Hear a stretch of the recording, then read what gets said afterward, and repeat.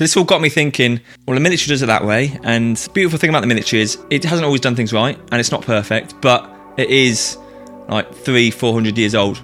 So there's a lot of wisdom in what it does and why it does things a certain way. And I think actually, side note, when you look at veterans, people who leave the military, what you're getting in that person is someone who's kind of understands 300 or 400 years worth of wisdom.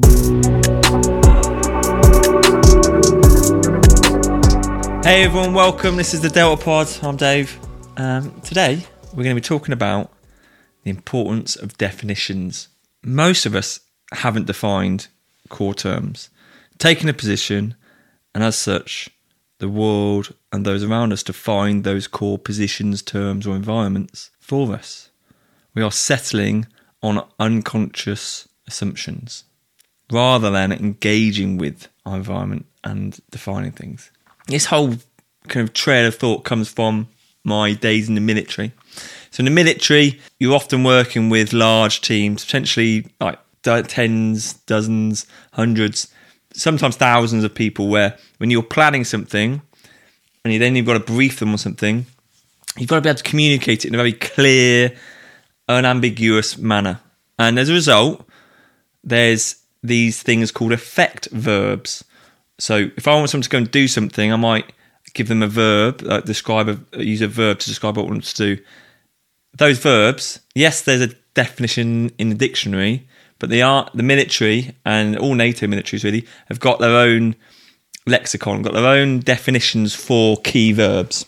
A good example here is, so if I'm briefing lots of people and I give you your mission and I tell you, right, I'm going to go and destroy the enemy position, I could equally say, go defeat the enemy position. And if you don't know what I'm talking about, what an effect verb is, you might think destroy and defeat, same thing. But actually they have subtle but quite important differences in that ultimately destroy means go over there, completely dominate a position and like reduce the combat effectiveness right down to a really, really low number, like 5%. Ultimately, you've got to remove their ability to affect the battlefield.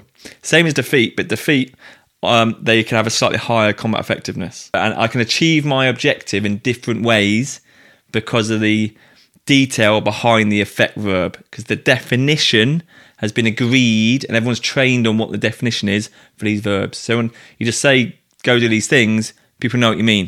And that's like a core part of what a lot of their training, especially as a commander in the military, goes into is how do you communicate? How do we brief people? How do we plan? How do we use these verbs to articulate ourselves?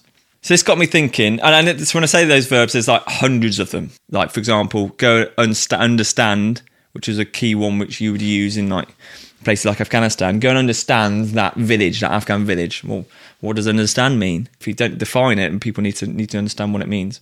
Fix, and I'm going to do a whole episode on this. What does it mean to fix something, to prevent something's ability to maneuver, or some words to those effect? So this all got me thinking, well, the military does it that way, and the beautiful thing about the military is it hasn't always done things right, and it's not perfect, but it is like 300-400 years old. So there's a lot of wisdom in what it does and why it does things a certain way. I think actually, side note, when you look at veterans, people who leave the military, what you're getting in that person is someone who's kind of understands 300 or 400 years worth of wisdom, right? And it's been indoctrinated into them, they get it. And they might not understand the full 400 years of history behind it, but actually the military does things a certain way because of all the lessons it's learnt and the way that organisation's grown over time. There's a lot of value in veterans. It got me thinking, in a civilian world, in the world, non-military world, in your corporate workspace, in your family home, there's nearly always misunderstanding. Or let's go further, let's say there's subconscious assumptions around what people are saying. Now, it would be great if everyone had the Oxford Dictionary with them and they could be like, they asked me to wash up. What does that mean? Well, is wash up in the Oxford Dictionary? Probably not, right? So it's these terms and concepts of what need defining, not necessarily the individual words. So, and I'd go a step further and say, actually, we need to start defining environments. And you look at some of the very, very effective leaders in the civilian world, they do this really well. Everyone is on the same page, they understand what's being asked of them, and they communicate very clearly. And actually, there's a lot of time and effort goes into helping people understand what is meant by certain words, right? if I go to one business and they ask me to go and produce something or do something, and I go to another business and they ask me to do exactly the same thing, they're probably wildly different what the output will be, right? Or what the expectations are. So it's an interesting point where in your teams, and let's expand teams out. Let's go to, so you've got your sports teams, you've got your work teams and environment. You then have your families, all those things. We need to look at these key concepts we use routinely around our spaces, our environments, and just take a bit of time and define them. It's important to do it as a team. Yep. And I would say actually the real value in doing definitions is when you're working or operating with others. There's also a point here where you need to do it for yourself, right? Because what is a definition? Well, a definition is a standard. And so if we don't have any standards, if we don't have any definitions, then we're going to struggle to have standards. And then when we start setting goals, we're going to struggle to achieve those goals because it's all a bit woolly. We need some kind of almost like some hard-nosed metrics to these things. And this can be quite robotic. We might think it's a very robotic way of thinking, Dave. But actually, just thinking about it, take 5 minutes to define to you what is hard work. What does it mean? Like how do I know when I'm working hard, I'm just working? And how do I know when I'm not working? Right? There's always 3 levels to this, right? Not working, working, and then hard working. And when we look at performance in a few episodes' time, we're going to look at performance, high performance, and what's below performance, for example. So defining these things, super important for you as an individual. Yeah, it helps you kind of set a standard in your life of certain things. Like, I think hard work's a brilliant one. The other one would be, what's a good night's sleep look like?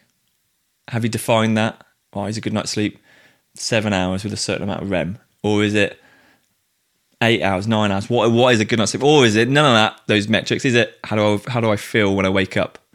Because sometimes I can have a great night's sleep, or I can sleep for a long time but wake up really groggy. So is it how I feel when I wake up? Like, what is a good night's sleep? Think about that kind of stuff. Without defining things as an individual, I don't know if I've hit the standard, but more importantly, especially as a leader or someone who's operating in a team, if I'm asking people to do things and there's this disparity between what I'm asking and expecting versus what I'm getting back, you can almost see that the symptom of this is the definitions haven't been done. You haven't sat down and said, right, this is what this means. Right, this is the definition of X. Onboarding people to teams, having these open conversations, allowing ourselves to be vulnerable, and not, here's the key thing, especially in a team, if you're a leader, you could just go and prescribe and say, right, this is what all these things mean, but actually doing it collaboratively gives you so much more benefit to people that actually get behind it. They understand what it means to, well, this is what we think hard work means, right? We've got a deadline. We're going to have to do some hard work here, folks. We know what that means. That means we might come in a bit earlier, go back a bit later, have a short lunch break, whatever it means, right? That's what it means. We're going to spend a bit of time in a hard work space. There's a whole piece around here about if you're not doing this, if you're not consciously doing this, it's happening subconsciously. So we all have definitions, right? We all have standards that we kind of assume, but because we've not consciously engaged with them, we're not really fully engaging with our environment, we're not fully moving forward into perhaps, I would say, our best potential. So our standards in life, our movement through life, and clarity all matter. I think there's one step I've taken in my life is I'm really trying to define concepts and environments are really important. Right, so defining what does it mean to be in a certain environment, and I think there's a really powerful question which you can repurpose and apply to your life, to your family, to your sports team, to how you do meetings, and it's kind of summed up in one simple question that in my house I've got a blackboard or board in my corridor, and on at the top of it says, "In this house we ... And there's a list of things that me and my kids, 2 kids, have just sat down and I've said, right, kids, these are things which I think are really important as the leader of the house. This is what I would like to think. And we've discussed what does it mean for these things to actually do these things. I'll read a few to you. So first one, we're a Christian household. So right at the top is we're going to pray too much. What does that mean? It might make it a little bit awkward, right? We'll pray too much. We'll say grace. We'll do those things. And we'll also forgive too quickly. And I think for me, those are behaviours which are really important, and help my kids who are 9 and 6 understand that is an interesting journey. The next one is respect one another, which, once again, with a 9 and a 6-year-old girl, boy who love a bit of bickering, is not that easy. Third one, very practical one, I'm going to hug all the time. Why hugging? Well, I'm perhaps a bit too English at times, and I feel like the power of a hug is important, especially with my kids. We're going to hug all the time. The other one is, I might be an introvert, I'm not sure, being social. So it says we are social. We will go out of our way to be social. That's our third one. The next two I really love. Next one is we are dangerously disciplined, which is perhaps more one for me than the kids, because they're kids and discipline's perhaps not a concept they're fully aware of yet, or self-discipline. But being dangerously disciplined is important, right? And I love that. It's got on the wall every time I see it, and I'm like, right, yeah, how am I being dangerously disciplined? And the last one is have the courage to try, which is don't be scared to fail. So that's in this house that's how I've tried to define what it means to be in this house. How will we go about it? It also, whenever we have guests over, they see it. They're like, this is what it means to be in our house. They get it. And like, there's a number of very interesting conversations which I've had around that board. How are you defining your environments? How are you defining the key definitions in your team, in your life, in your work? And so, yeah, I'll let you can absolutely borrow that in this house but you can apply that to your team. So in this team, we actually use that phrase in my work at Outliers when we run a higher performance program or workshops. And one of the core part of it is helping people define who are we and what do we do? What's the standard? And like defining that helps people move into that space of higher performance. So my questions to you are, what are the positive habits you want to define in life? And I haven't really spoke too much about positive habits, but everything we do in life, habit is something we do routinely, right? And it's not always positive. It can be negative. Anything we do routinely, right? So if you wake up in the morning and spend 20 minutes scrolling on your phone and then struggle to get out of bed, and you do it every morning, that's a habit. And perhaps a negative habit, depending on how you view it. What are the positive habits that you need to define in your life, right? So you're defining habits, defining our approach to things. And then I would also go a step further and say, what are the key phrases and terms you need to define in your life? So what are the positive habits you need to define, and what are the key phrases and terms you need to define in your life as an individual? And then if you want to, take it into work, take it into family, and you borrow that phrase, in this house we. And that's a really powerful question, because it's defining culture.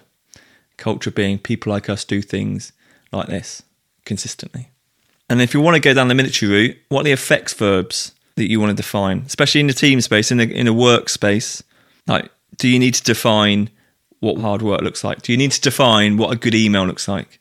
Do you need to define meetings and what a good meeting looks like? Or need to define how to ask a question of someone? Like the amount of meetings I've been in where there's like questions which are just like someone trying to show off their ego.